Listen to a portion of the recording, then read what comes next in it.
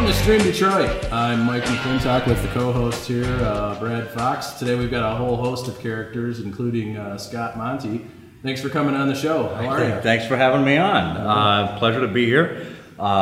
Just going to talk about what's ripe in the digital world today, and about the new consultancy I just founded called Scott Monty Strategies. Scott Monty Strategies.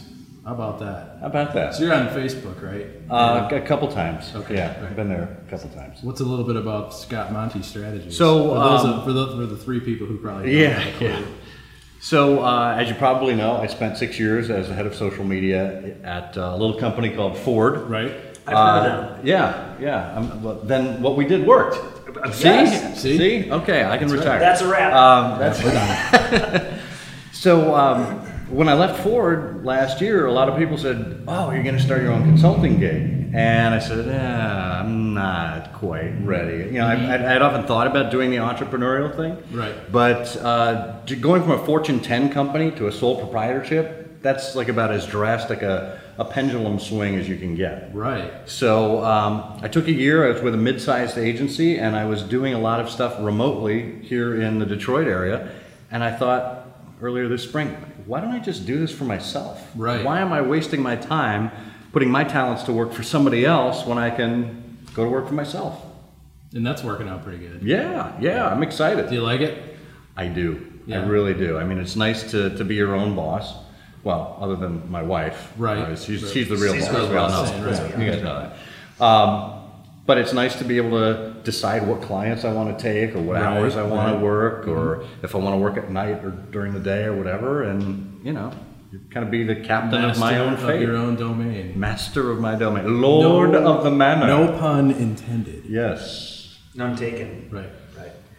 So tell us a little bit about social media. So when you were at Ford, 6 years in that role as kind of the social media manager, social media guru, I mean, it was beyond that too, because I remember reading a lot of your articles and so forth, kind of out of national news. So obviously the social piece worked very well.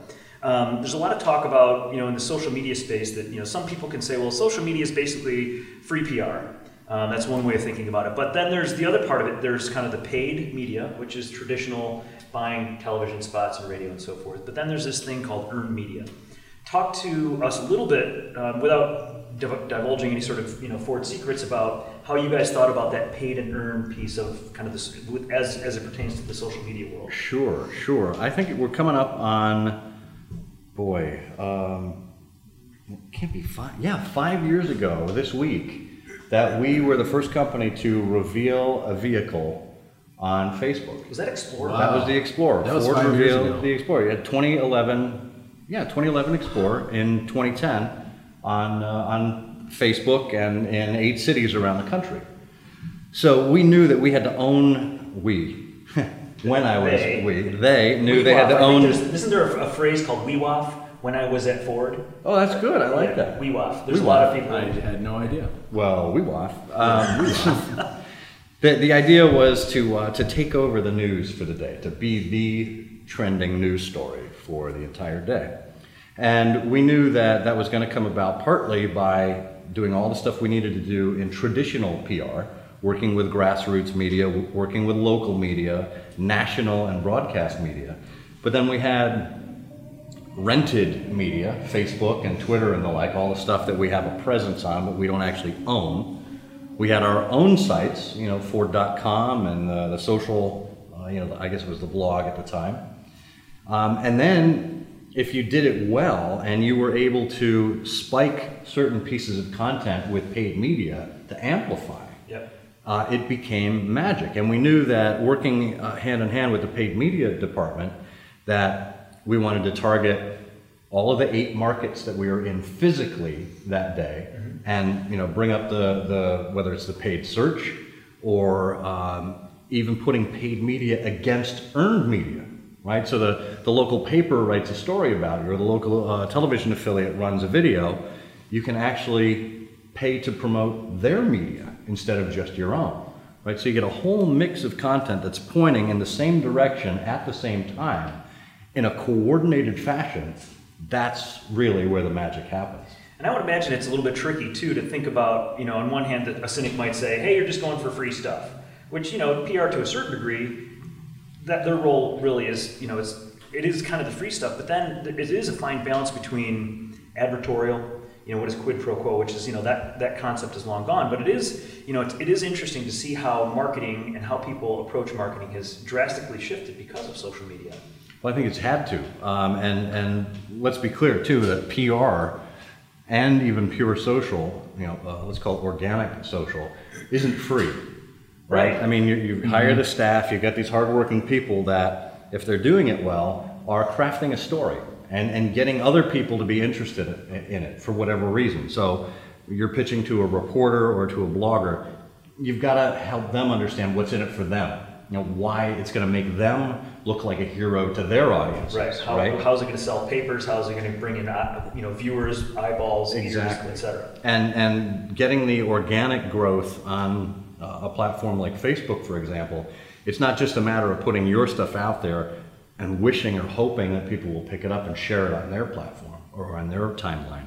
And that's the ultimate compliment, right? When somebody takes your content and just shares it on their own timeline, right? That they're proud to feature your content on there. So you can't make it seem like an ad. You have to make it seem like they're the first to know, right? They're the smartest person in the room. They're the funniest person in the room, right? There's got to be some exchange of value there, right? Yeah. Now, that kind of organic reach only goes so far. It's when you take the paid media and start putting it against it, and putting paid media against organically proven content. When I was at Ford, WeWaf.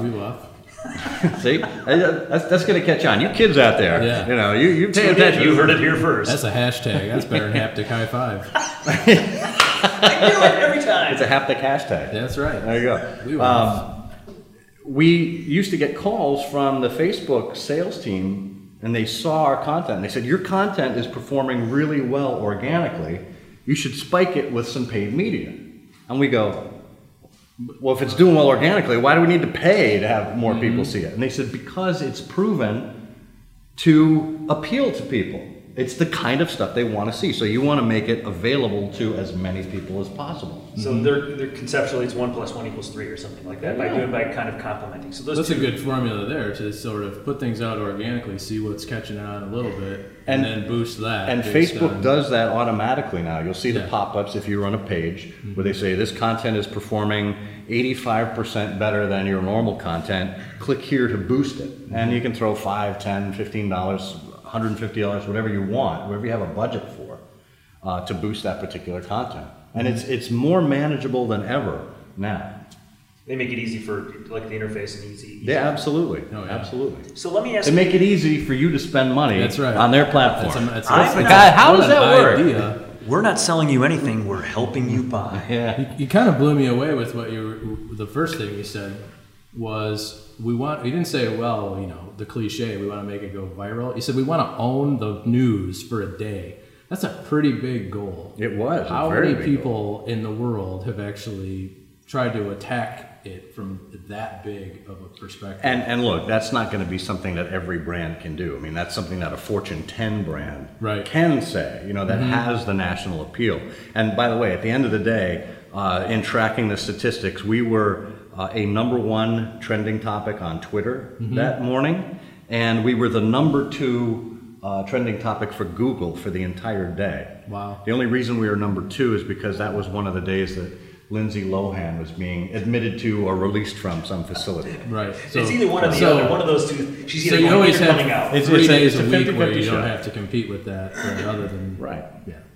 But, I mean, and that goes to tell you what Americans value most.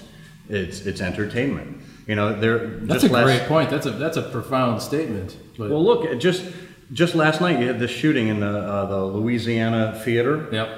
So there's gun violence that's at the top of the charts again. You've got this Sandra Bland woman down in Texas who was found dead in her jail cell after a questionable stop. And yet, the #1 trending topic right now on Twitter, Lindsay, Hulk Hogan. Yep. Hulk Hogan. Hulk freaking Hogan, right up there. And that's the reality of the world we live in today in a mass market. Sad but true. Hulk Hogan. You got nothing after that, do you? I mean, no, like, I mean, you just kind of blew my oh, mind. get all those little holsters on down here and check it out. Right, exactly. Check all these guns. It's like a post-apocalyptic Sunday. Wow. Silvertone. We'll slay the whole seat, but you'll only need the edge. So we knew this was going to go down this rabbit hole, but so related to social media, in the kind of paid media space, there's lots of ways to measure success, right? It could be TV, how many GRPs. From a social media perspective, what were measurements of success for, I don't need specifics, but a person who would be in your role in a large corporation, how do you guys think about the success metrics? Well, I think you've seen it evolve over the years. Initially, when we didn't really have many metrics to go on, it was likes, it was comments, it was shares. If you want to use Facebook as a proxy for the rest of how you think about social. And when you think about those three metrics, to just pause there for a moment, they increase in order of importance and of true engagement with your fans, the people that you're getting to take some interest in what you're doing. The like is the bare minimum that you can expect out of anybody. It is a digital grunt. Like this. Pawn, right? It's like the lowest. I do that, Right. when I like things. That's You do grunt. I thought I was. We got to get that hernia checked out. That's probably where. Wait a minute, how about heavy the lifting. measurement is grunt?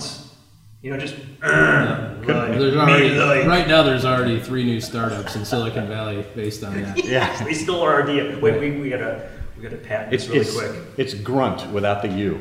Right. GRNT.com. Check it out, kids. It's the next hot thing. Or maybe it's an umlaut for you. Grunt.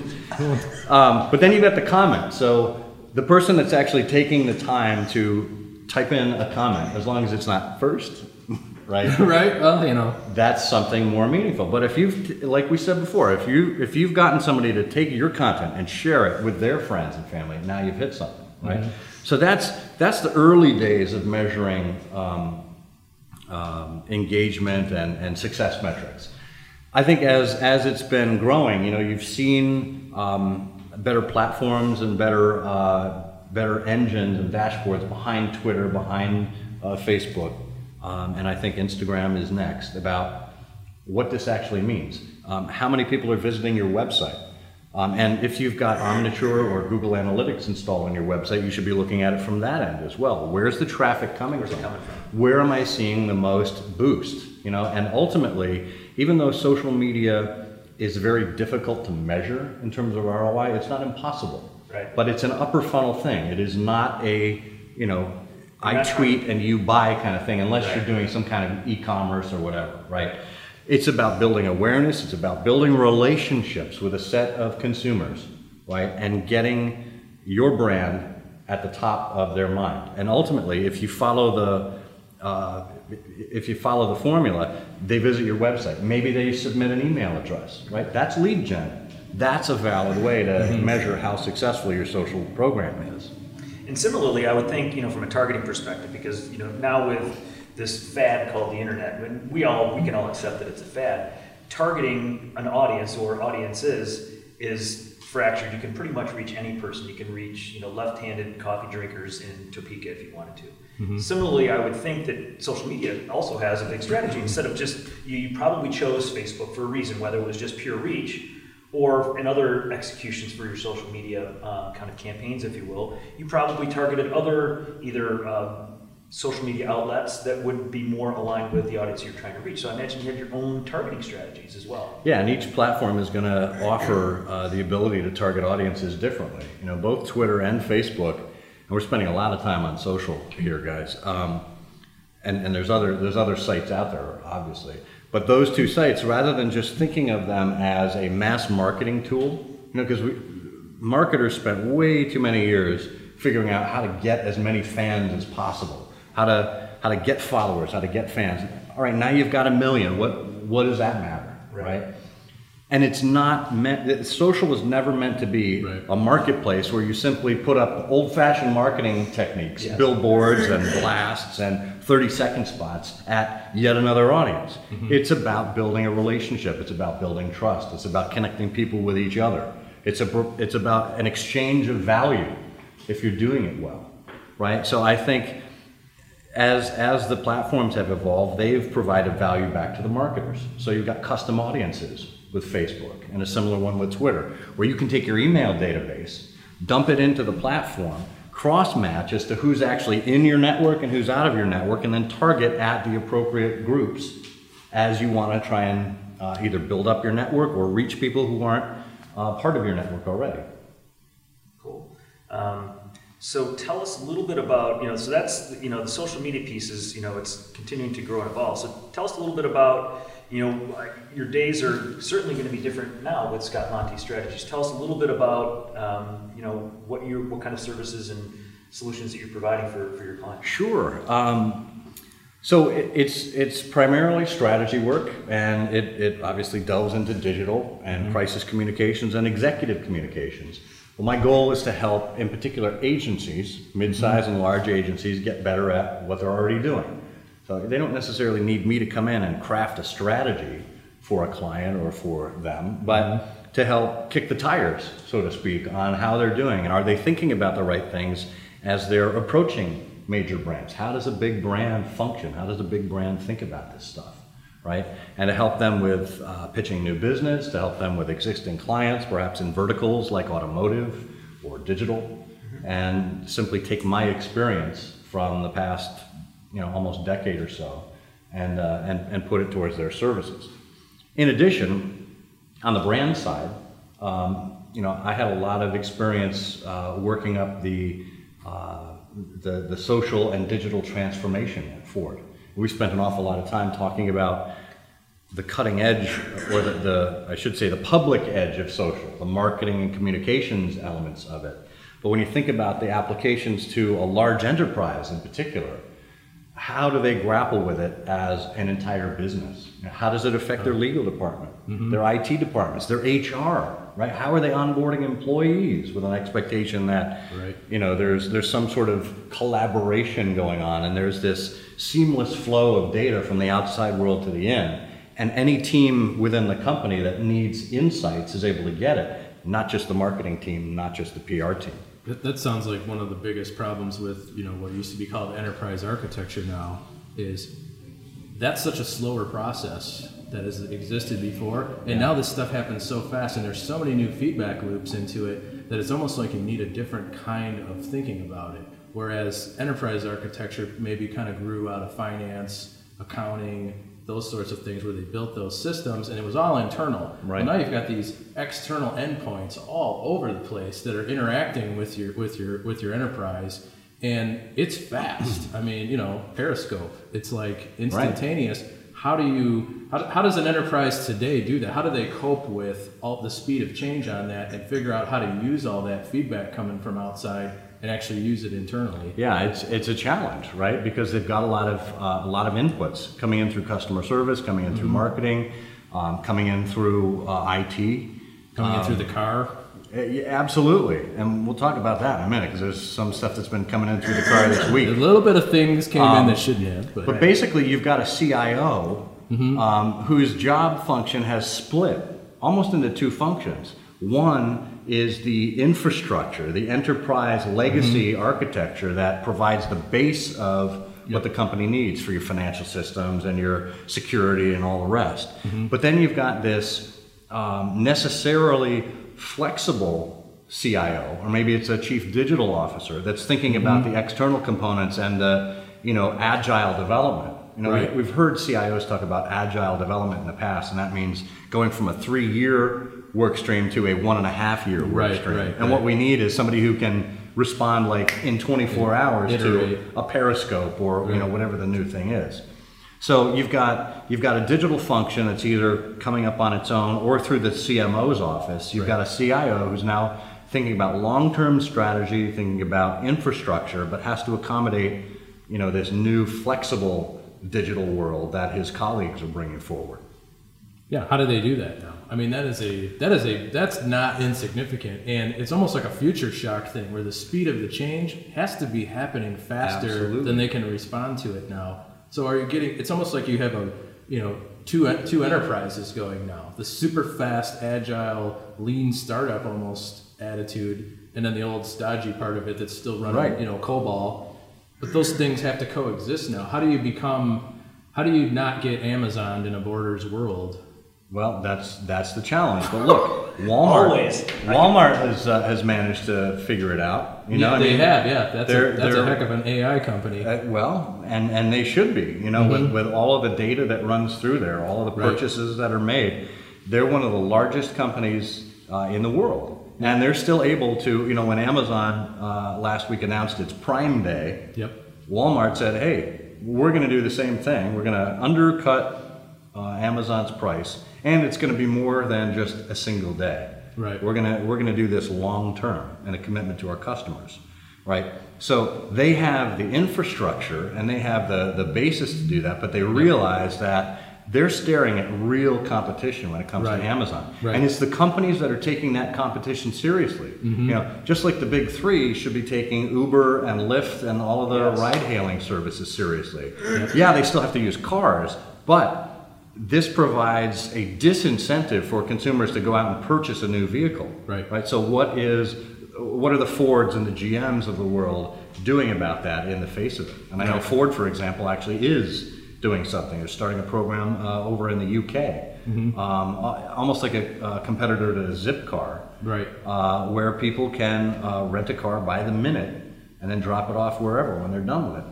No fuss over the ownership. They're getting the technology and the fuel economy of a brand new vehicle, but none of the responsibilities and the long-term costs of ownership. I mean, to me, that's like a massive, it's almost like a paradigm shift in terms of, and there will always be car enthusiasts, right? I consider myself in that bucket.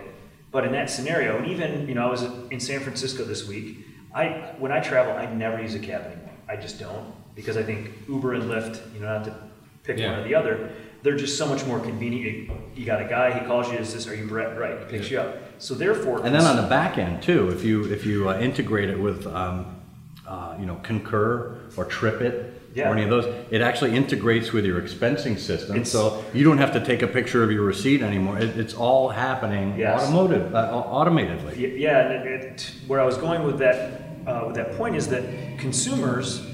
So I used to get preoccupied with, you know, like as a loyal driver to Hertz. It's like, how am I going to get my Hertz points? I don't care anymore.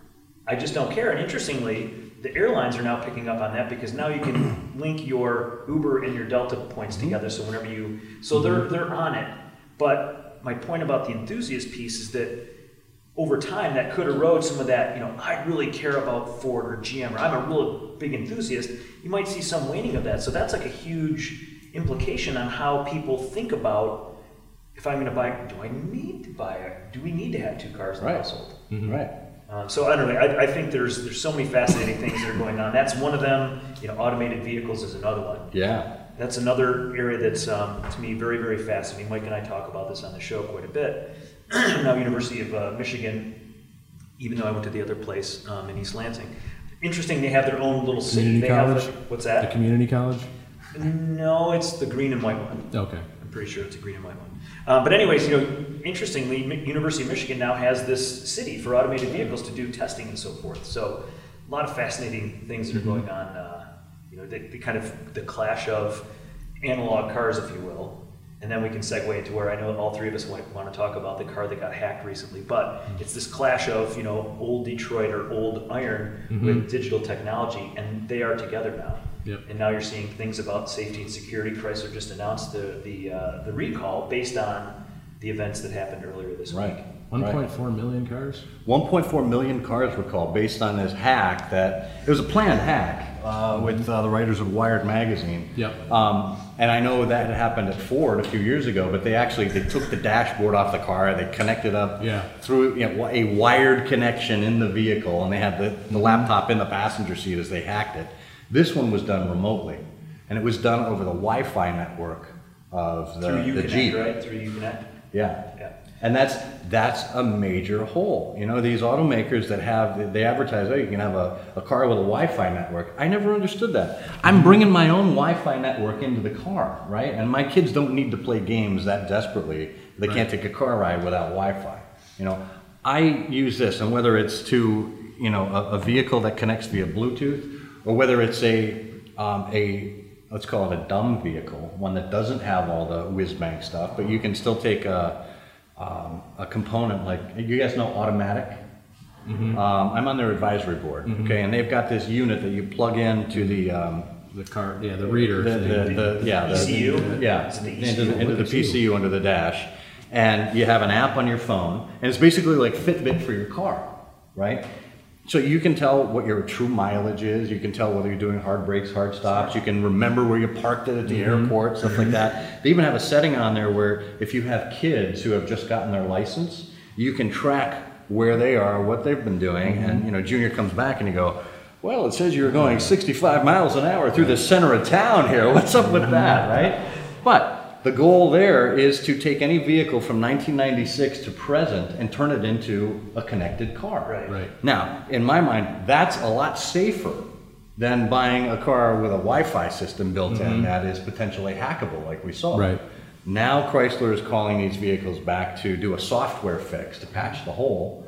Well, how long before that gets hacked, Well, too? if that's the problem, that should not be on the same system as vehicle control. Absolutely. Absolutely. I can't imagine that the brakes connected to the internet is a good idea. Or steering. I mean, the other thing Or the was seat belt, everything. Well, there's two things about that I thought were, I'd love to get your thoughts on this, Scott, too, that I thought were irresponsible, either by the media and or primarily the media. And I'm picking on the media a little bit, but number one, they did that on public roads. That's true. That was awful. Yeah, so that's number I one. mean, there's one thing about responsible disclosure of a security vulnerability like that, but the article itself was talking about how there's a semi bearing down. Well, what about the semi driver and the or their that's a families? good point. I thought that was incredibly irresponsible. I mean, you can find a test track. I mean, pretty much you can rent one out for a day. The other thing was in Ann Arbor. Right, now you have one. Right, go there where you're supposed to do that stuff. But the other thing was, I think Chrysler, the Cherokee got unfairly picked on. I think because that's not the only vehicle. Exactly. It's the 1500. It's everything. GM has built-in Wi-Fi. That's one of their big selling points now. So it's not the only car out there that has it. So I think I don't know if it was. I think what happened was when Wired came out with the story. I think the other media, it's like, oh, Jeep Cherokee, it's it got unfairly picked on. But I just think the irresponsibility of them to do that on public roads was pretty bad. That's a good point. The car ended up in the ditch. I mean, Shame on Wired. Yeah, Wired. And I love Wired. I do. Well, you can forget that sponsorship. We blew it now. We really like Wired. Well, that's all. Fast Company's coming along. We'd like to thank our sponsors here at Grand Circus. Have you guys? What do you think of Grand Circus? This is my first time in the building here. Really? And aside from the people mover going by, it is a phenomenal place. It's a great facility. They have free coffee and they even had free water. Free water. How about that? Where are you going to get free water in Detroit, people? Huh? Clean. It's not even been shut off. Wow. Right? Wow. That's great, Bass. So to be fair, you weren't really capping on Chrysler. I was. But now I'm not. But you were really ripping on Wired, but not really. Not because they're probably going to be a sponsor. I'll just call them. They called during the break. Yeah, they tweeted also. Right. There's a hot tweet. Isn't that what they call it? It's called, yeah. We know about Chrysler's history of tweeting. Yes, we do. They've had some challenges there, but that's like a double-edged sword. Tweet from the car. I mean, in a person in that role, I mean, segueing back a little bit to your role in social media, it can be very dangerous. How do you some people don't realize where that fine line is between personal Twitter account and professional Twitter account, or where that button is on your phone. Which button? The one that says personal and corporate Chrysler. Right. The one that has the F-bomb filter. Oh, right. That button. Yeah, but that's a challenge. I mean, you got to be very. There's like a heightened level of consciousness, I would think, in that capacity where you're very forward-facing, very public-facing, and sometimes it comes back to nail you. Well, that's why I think there's a couple of things to think about here. One is, do you really want an agency doing that work for you? Yeah. We talked before about the importance of building a relationship with your customers or with your community base. Wouldn't you rather that people in-house are doing that? I mean, they're the ones that should own the relationship. But can they go fast enough? I mean, is your enterprise agile enough? Well, then one might have to question why they got into this space in the first place, right? or their true level of commitment to it. Right. Okay. Are they fast enough to pick up the phone for customer service calls? Excellent point. You know, why is this any different? Okay. The other is, if you are in a position like that where you are representing a company online, on television, in print, wherever, you need to realize that you need to act in a certain way. And if that way isn't consistent with your personality, and you have to have this on-camera or online personality versus a real personality, you may have a problem with the profession you've chosen, right? But to me, one of the reasons that I've been fairly successful at what I do is because you get the real me day in and day out, no matter whether I'm representing a company, an agency, or just myself.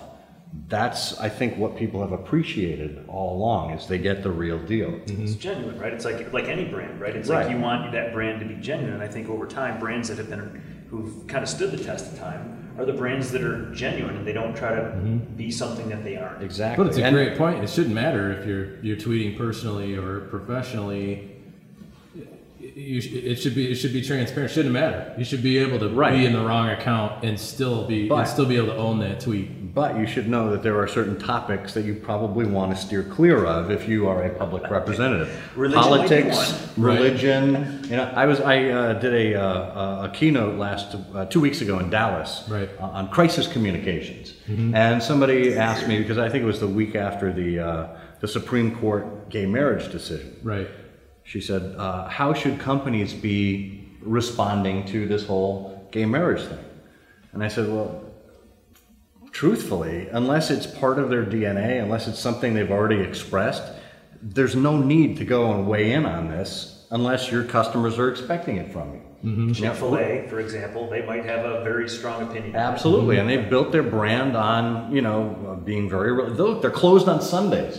They don't open on Sundays because they believe that's the time you should spend with your family. Day of rest or whatever. Yeah. So that's consistent with their brand. But, for Oreo to come out with their, rainbow stacked cookie, it's cute.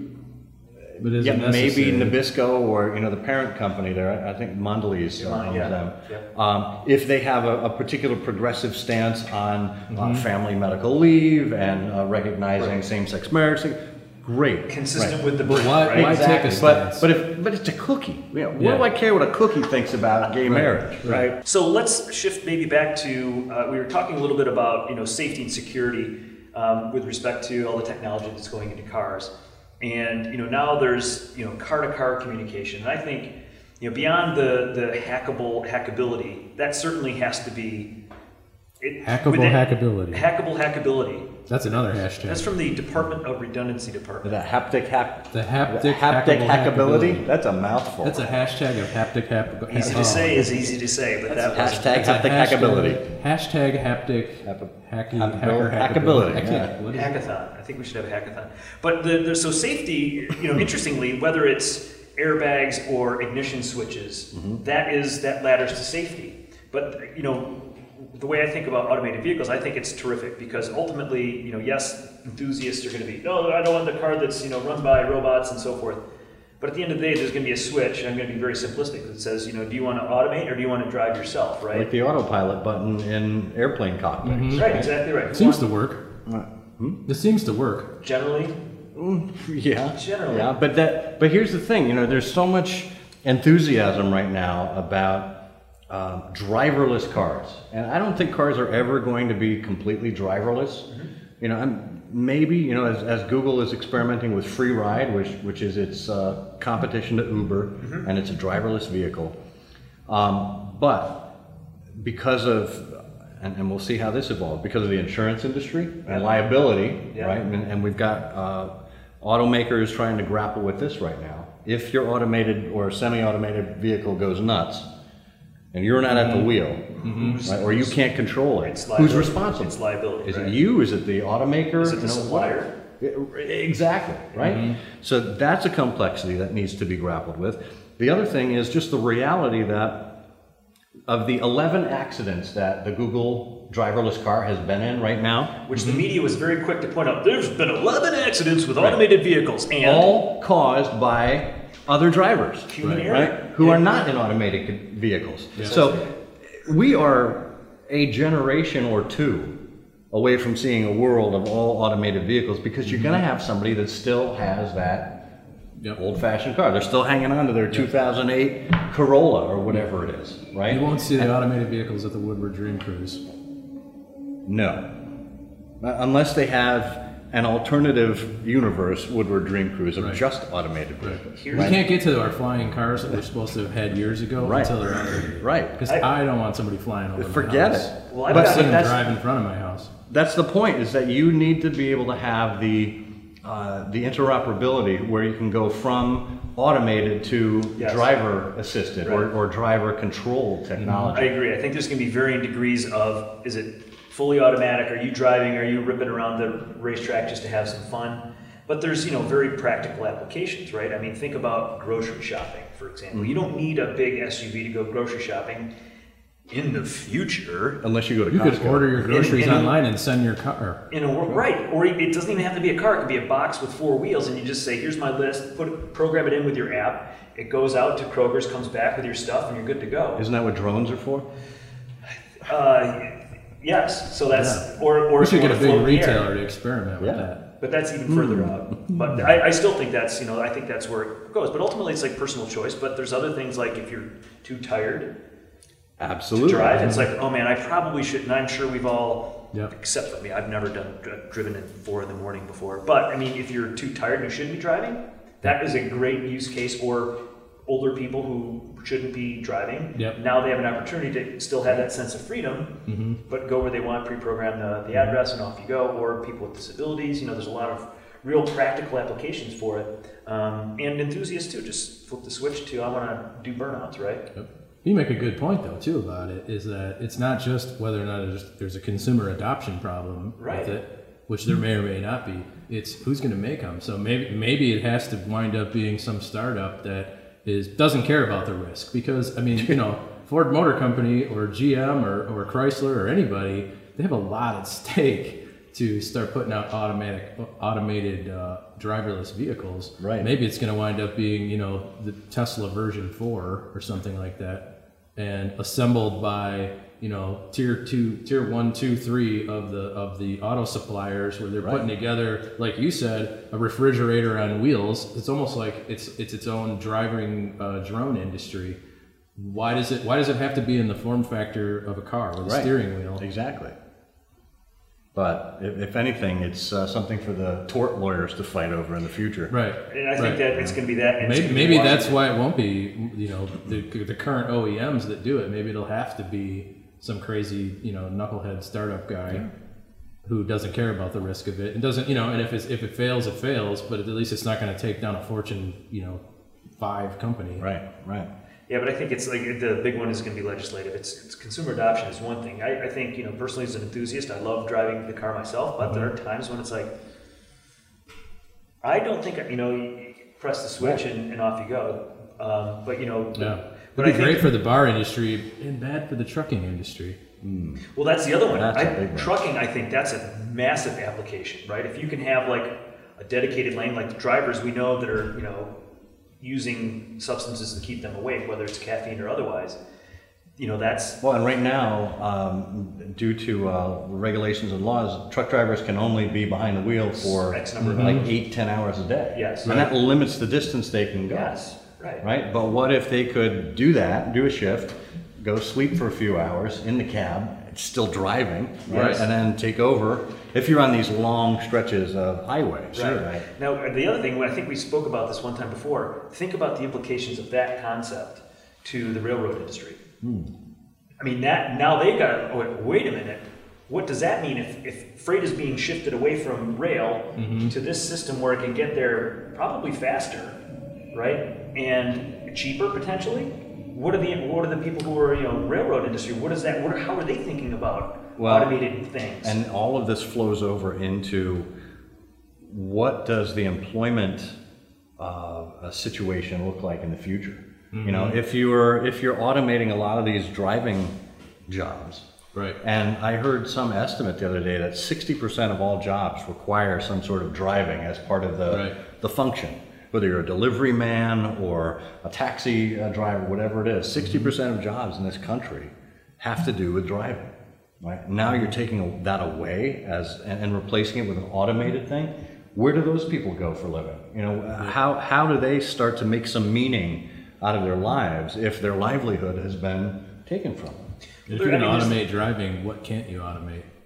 Well, right. I mean, but there's it creates its own ecosystem, right? Which in turn creates jobs, whether or not that's going to be a job that's for people who are drivers, whether it's, you know, not college educated or otherwise. But those types of things that have massive implications for an industry, like just transportation in general, it's going to create its own ecosystem. I don't know what that looks like, which means it's going to create jobs, but does that mean, it is a great question to think about. Yeah. Yeah, I mean, technology people are all for it. That's great. Everything's, you know, everything's programmable now. But, you know, at some point, there's a lot, you know, either it's almost to the point now you're either telling the computer what to do or you're being told what to do by the computer. True. Or your car's driving itself. Yeah. We just talked ourselves out of automated vehicles. That's it. It's just, for society's sake. I think of, you know, the airline pilots, you know, what has happened over the last, say, 40 years in the cockpit, right? There used to be, basically with every jet plane, and I even think with prop planes, there was 4 people in the cockpit. Mm-hmm. And now it's down to 2. You had, you know, navigator, co-pilot, the other guy, and the other guy, right? Whoever those 4 are, right? Pilot, co-pilot, engineer, right? The guy touching the buttons. So you've got the machine. Victor Basta. Right, that guy. But now there's basically 2 guys, and now there's even talk about why are there 2 guys, right? You could have one guy, and, you know, with all the automated systems, now their systems. The planes, the runways land the planes. I think the pilots are just there to make everybody feel good. Right. But that probably could get theoretically engineered out of there because, you know, a lot of the accidents that do happen on airlines, I don't know the numbers, but it's a big number. It's like 90% of airline accidents are because of pilot error, so human error, right? So there's a huge safety benefit. Same thing with automated transportation in general, right? So cars are going to be more efficient. You know, if you get 2 cars in a freeway, you program your thing, everybody gets in the fast lane with all the communications between radar, sensing. Fuel economy is going to be better. Safety is going to be better. What does that mean to insurance companies, right? But then you always need Sully on the plane when it sucks in the ducts into the engine. You got to be able to. That's exactly. My kids they don't have a program. My kids watch this program called Why Airplanes Crash. Oh, right. It's a good bedtime story. As somebody who travels a lot for work, while they're on an airplane, right? No, that's the in-flight programming. Please, it freaks me out. Yeah, right. I can't watch this. I've learned a few things while watching it. A lot of these accidents that took place in the 70s, 80s, 90s, as they've done the investigations, they've actually pinpointed structural improvements to make to the plane or engineering improvements. And there was one where an engine, I think there was a hairline crack in the center part of the fan in the engine. It blew apart mid-flight. It hit the rudder on the tail, or the elevator on the tail, and blew through all 3 hydraulic lines. That was Sioux City. That was United DC-10. Yeah, so you've got the pilot, actually both pilots there, who are trying to recover the plane and get into a flyable mode. They had There's a flight instructor, right? He came on and he was manually firing the engines as they were going into a landing. And air traffic control comes on and goes, which runway would you like to land on? He goes, I got enough to worry about right here. You tell me which runway I should land on, right? That and they all survive, or the majority of them survive, because of the pilot's expertise. Yep. Right? So you got to ask yourself, in a driving situation in the future, if you've got a kid that learned how to drive with all of this automated stuff around her, how is she going to know how to control the car if there's a malfunction or if something goes wrong? Right. I mean, think about the notion today between manual and automatic transmission. There's a lot of kids you put into a manual car, they're like, I can't do this. Yeah, right. What is this thing? Hey, and play it. But given the experience and given the ability to actually drive themselves first and become expert drivers, then an automated or semi-autonomous vehicle becomes less of a danger later on. Right. The second point is to your point about insurance. right? I think this is a hallmark for the insurance industry. This is a real pivot point where you can go from generalized pools of individuals to actual behavior. You, Brad, we know exactly what your driving habits have been over the last 3 months based on extracting the vehicle data. And you see some of that stuff that plugs into an ECU, like is it progressive? You can plug that thing in. Yep. Or the automatic app, those guys may, that's what the may end up taxation is doing going to that too now. Yeah, right. Hey, you got electric cars, we can't tax you at the pump, we got to tax you by the kilowatt. foot. Yeah, so I think you're right about the insurance piece. But then it's like the Big Brother piece too. Is that too Big Brother-esque, or is it opt-in, where a person says, I think I'm a pretty safe driver. I like to tip into throttle every once in a while. So I probably don't. Well, I think what it does is it incentivizes better behavior behind the wheels. When you have teenage drivers in the house, the rates always go up because of their irresponsibility. Well, what if you could demonstrate that you had a teenager who's actually a very responsible driver? Right? And you're giving the insurance company the data to make decisions based on how they price your claims. And that's probably true. I would say that most of them are. It's just the ones that aren't far more likely to be messing some stuff up. I know. But most kids, especially when they start driving, they're, hey, I'm gonna take this seriously and be responsible. Not me, but because you're not a teenager. Well, when I was, but luckily my car only went like 33 miles an hour. It took like an hour to get to that point. But what was I talking about? 0 to 33 in 60 minutes. That's great. This is the part where I hope my insurance company isn't watching. Right. So, the future moving forward, we've got all these connected cars. We've got so much technology happening. How is it that these companies are able now to figure out even how to process it all? From an enterprise standpoint, how do they do that now? They've got literally feedback coming from connected cars. Yeah. What do they do with that? How do you move your enterprise, your company, your business faster enough to catch up? I don't know. I got to tell you, it's amazing the amount of data that we go through every day, whether it's vehicle-specific data or other machine-specific data, GPS-related, app-specific, social media. Web traffic.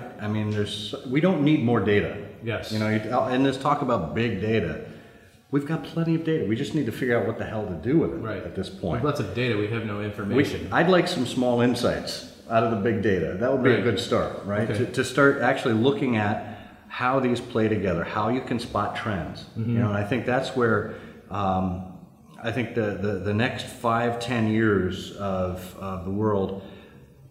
Data analysts and data artisans. Okay, I like that. If we can coin a phrase. That's a great phrase. Yeah, because you need people that obviously understand data and how to manipulate data and how to interpret data, but they also have to have a side of them that understands the softer side, that understands strategy, that understands how people like to be talked to, right? And they can stitch those two together to say, okay, here's what it means, right? And there's going to be different levels of that within the enterprise. Here's what it means for a product development team is going to be much different than here's what it means for your marketing team, right?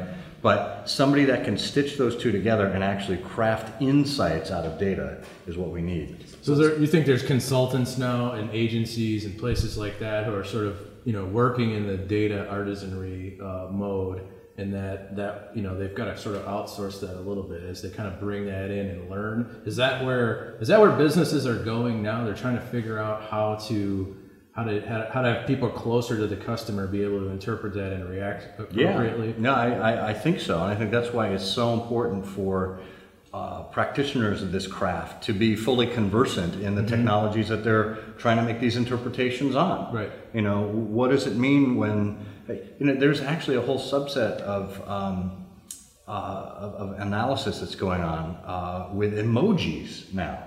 I advise a company called Signal Labs, and they do a lot of analysis of consumer chatter on the web, on the social sites, etc. They're ramping up their capabilities to analyze emojis and to create a little more automation in the whole sentiment analysis area, right? Because sarcasm and emojis and all this, almost visual communication that people have, the cues that you pick up on. Right. that's not properly interpreted by machines. Right? You have to have that human intervention. Well, if you can automate more of that, right, and then you've got people on the back end that understand how to process all of this, that's where we need more people like that in the future.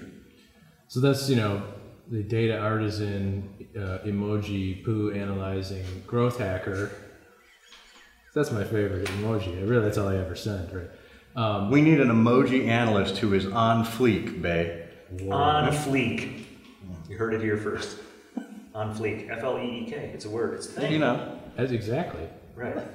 On point. Is that the new growth hacker? I mean, you see that coming out of the startup world where they're really close to it, where they understand the technology, they understand the speed, they understand the metrics that they're doing, but they don't have a bunch of things behind them that they have to then interpret that and then try to bring along a lot of that. Are companies now trying to figure out how to let it at a lower level, at a more customer connected level, make those decisions or make those interpretations? I mean, I think this is the part where we throw the word millennial in, and are they well suited for it? Is the Uber generation? Well, it's a good question, and sometimes it takes one to know one.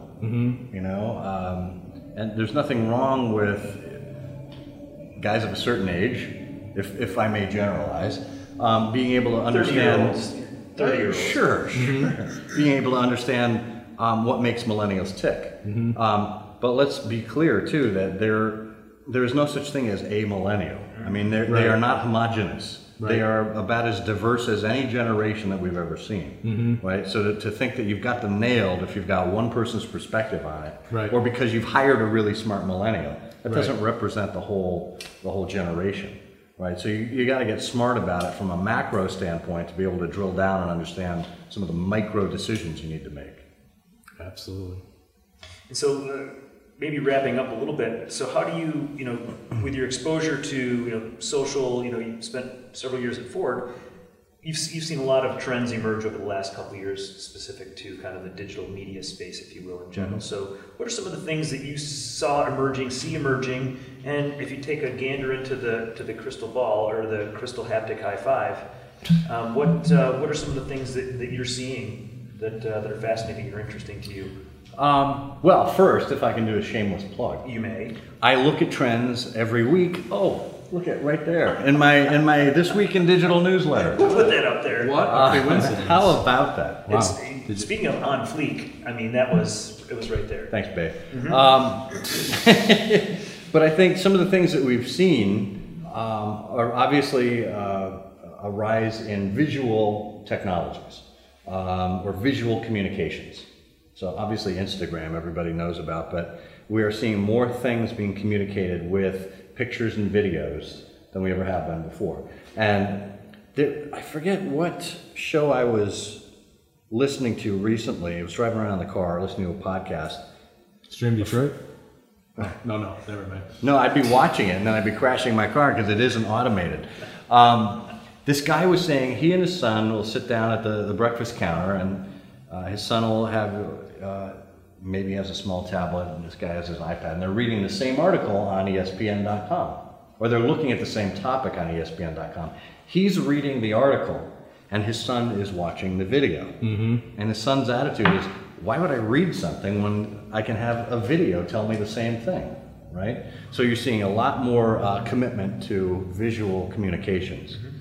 And as part of that, and this is the one that really interests me recently, is you're seeing the rise of mobile streaming video, Meerkat and Periscope, which is what everyone primarily knows. And in an age when 60% of television viewing is off-cycle, is done in a delayed way. On your DVR, you stack those episodes up and then you binge watch or whatever, unless it's a reality show or a sports program. Those are still the two. Right? Those are still the two types of programs that people want to see live, right? But the rest, they can watch whenever.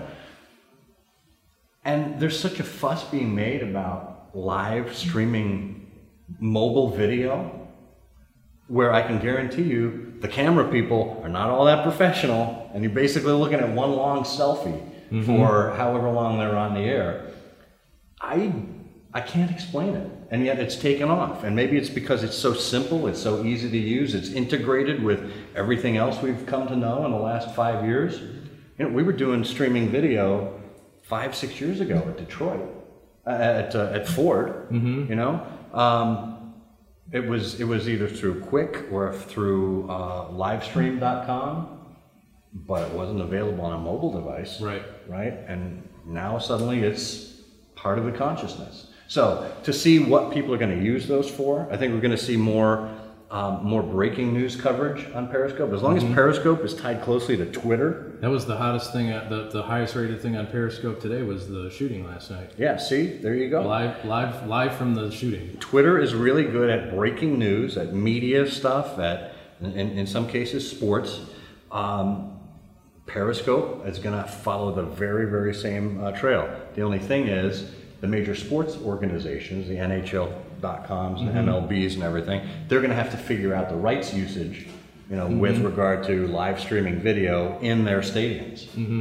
I think during the Stanley Cup Finals, the NHL said, we'll allow you to use Meerkat and Periscope, but only up until the game starts. After that, done.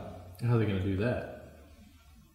I have no idea. See, the challenge is, if you get programming, if you're watching something on Periscope from somebody, you know, up in the bleacher section or up in the nosebleed section, and you're getting this shaky video, but how is that any comparison to what you're getting on? You're right. I mean, why does the NHL care? Because they have networks paying them lots of money. But if I want to watch it in high def and actually get a camera angle that's going to be good, I'm going to watch it on professional TV. One would think that could be a drive to get more people to buy the subscription stuff, right? That would be like somebody, well, oh my gosh, I forgot this game was even on. Let me turn off Periscope and go watch the game. But in a gigantic 55-inch screen in high def surround sound, blah blah blah. It's like, oh, and I don't want to listen to the guy talking and slurping his beer anyway. But Brad, to your point, I think that's still the mentality that they're stuck in.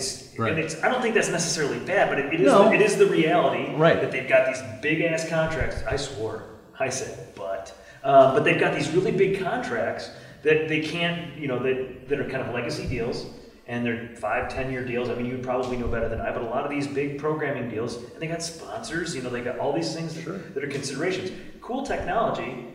But I think ultimately that technology is going to evolve in some fashion. And I think we'll probably see very quickly going into the fall season how sports teams are going to take advantage of live stream video. You know, how they're going to integrate it into the rest of their broadcast. You know, and this is where we need Terrell Owens to have a fall. He needs to make a comeback just for the Periscope factor in the end zone. Right, he's going to have one everywhere. He's just going to pull it out. Is he the guy who pulled one out of the pulled the Sharpie out? Right, he's going to pull out the one that protects the goalpost. So the padding pulls one out of there.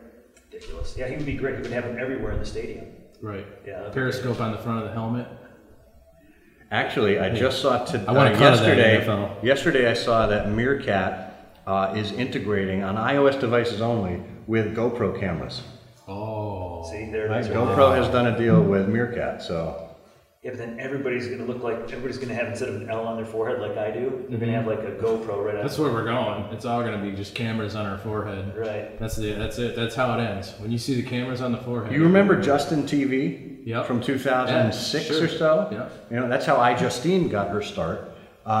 Wearing a baseball cap with a camera clipped on the bill of the hat, and then some enormous backpack for the battery and the streaming and everything. Brick phone. And I think it was I think she had an Ebdo card or something like that. Anyway, that's where it started. That's where you had people walking around literally with a camera on their heads. So probably not too far off as Skynet takes over everything and the cyborgs rule us all. Exactly. So that's how we know, is when everybody's got the camera on their forehead. Exactly. That's it. That's the end of it. And when people say, "I'll be back," you know that's it. The end is nigh. Right. If you want to live, come with me. All right. Well, Scott, Monty, thanks so much for coming on the show. Thanks, Mike. All right. It's a good time. Nice to be here. Yeah. Let's go Let's go Haptic drink high some five. whiskey. Let's go have a haptic high five and drink some whiskey at Cornerstone Barrel House. That sounds like a great idea.